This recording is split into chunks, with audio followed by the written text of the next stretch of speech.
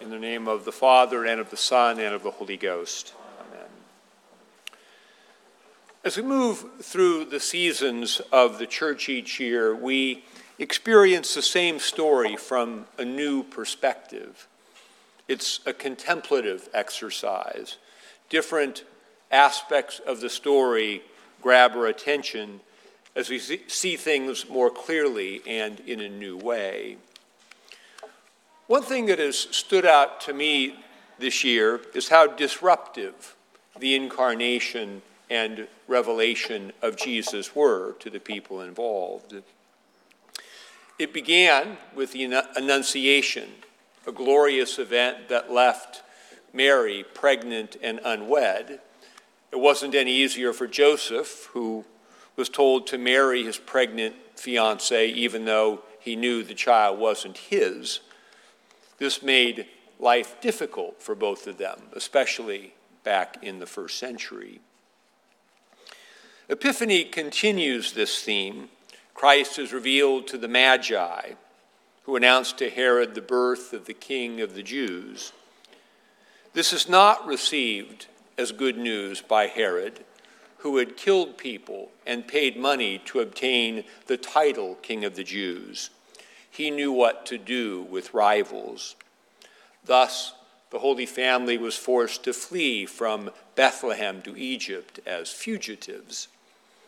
Just to clarify the difficulty of these on-foot and donkey trips, first from Nazareth to Bethlehem, about 70 miles, and then from Bethlehem to Egypt, perhaps 300 miles. These would put to shame any of our travel complaints about the airlines, traffic, or gas prices. And then we come to the gospel for the Sunday after the Epiphany.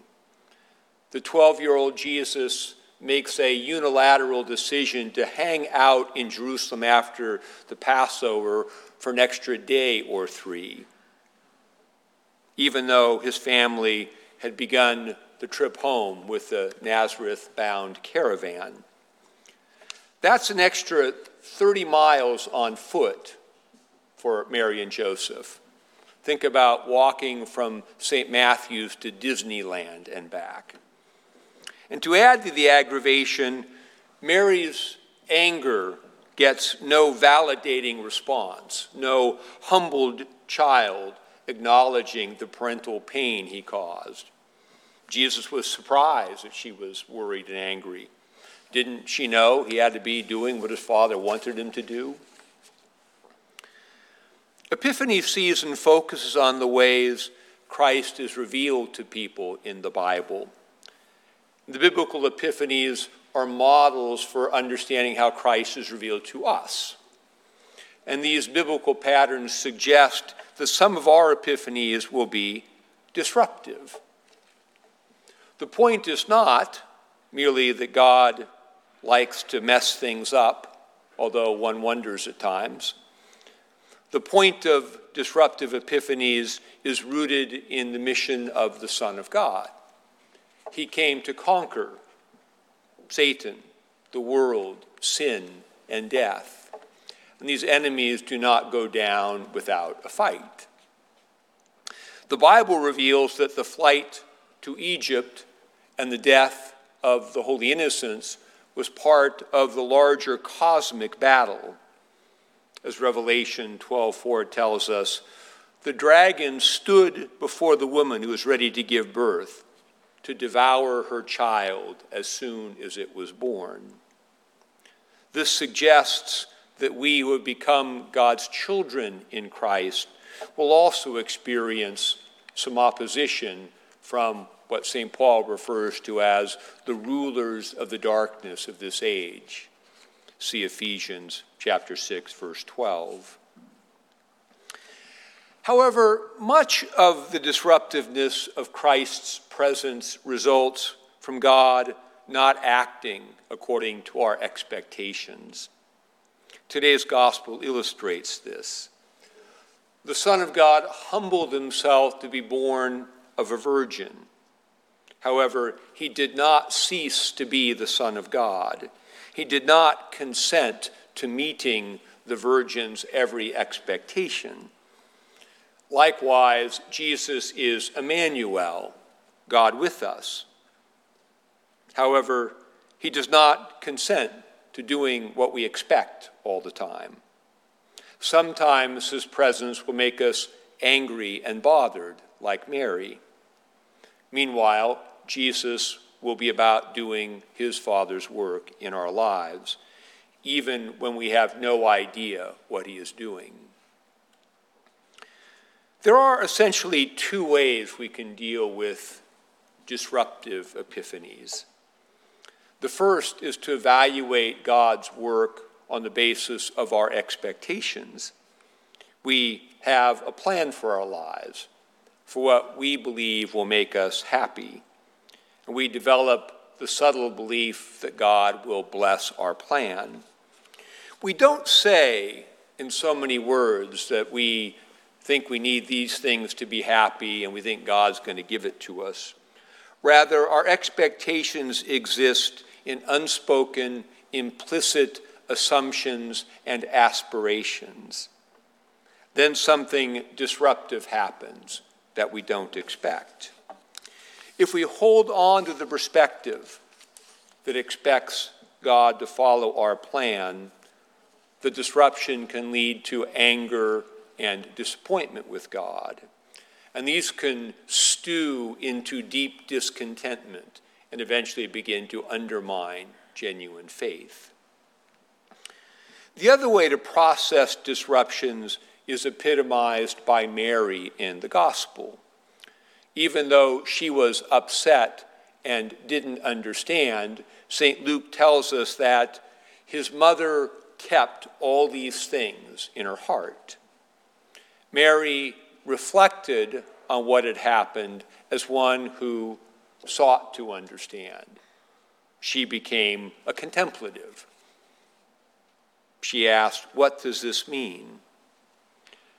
When we experience unexpected and undesired disruptions, it is our vocation to ponder these things in our hearts, to ask, what is God doing here?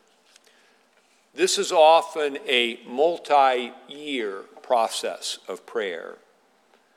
The meaning of stories can only be discerned over time as the story unfolds.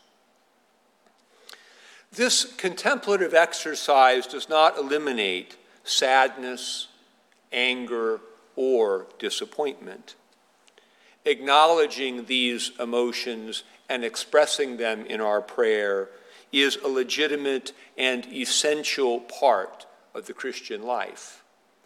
The Psalms that we pray daily give us a language precisely for expressing these emotions. Our experience of legitimate emotions does not mean that we lack faith.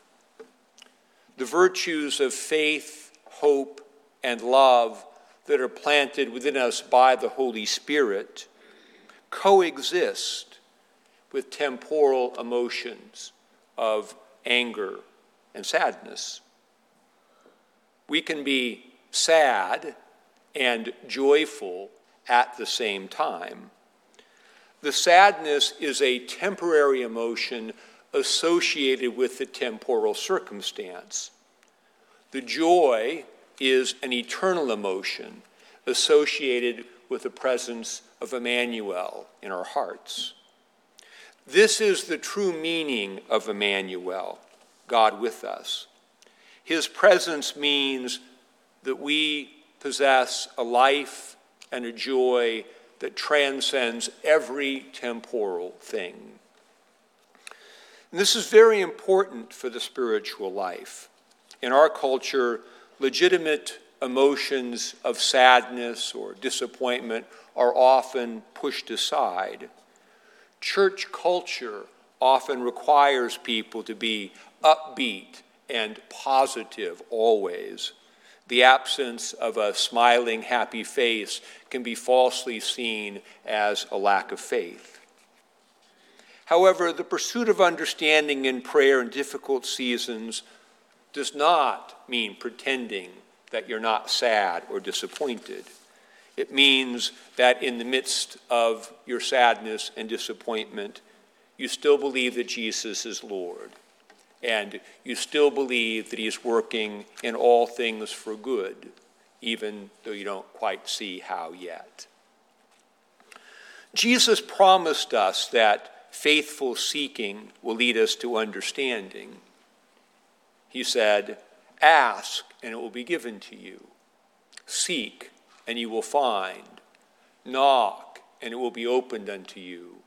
For everyone who asks receives, and he who seeks finds, and to him who knocks it will be opened."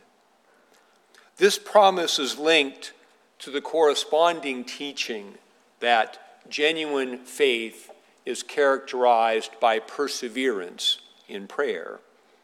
We must ask and seek and knock until we get an answer. For example, Job continued to hold on to his faith and also continued to be honest about how he felt. Job's perseverance in prayer and honesty resulted in one of the Bible's great epiphanies. See Job chapter 38 through 42. We need disruptive epiphanies because we are too attached to this world and to the happiness it offers us. We need to be reminded that nothing here lasts. Disruptive epiphanies teach us the lesson expressed in today's epistle, where St. Paul exhorts us, "Do not be conformed to this world, but be transformed by the renewing of your minds, that you may prove what is that good and perfect and acceptable will of God." Because we need to develop the virtue of detachment, disruptive epiphanies are part of God's mercy towards us. As we hold on to Jesus in the midst of the disruptions, we grow in our detachment from the world and what it offers to us. And we grow in our attachment to Christ and to the interior joy and peace his presence brings. Thus, our perseverance in prayer produces a growing epiphany. As Jesus said in John 16:33, "These things I have spoken unto you, that in me you may have peace. In the world you will have tribulation, but be of good cheer, I have conquered the world." In the name of the Father, and of the Son, and of the Holy Ghost.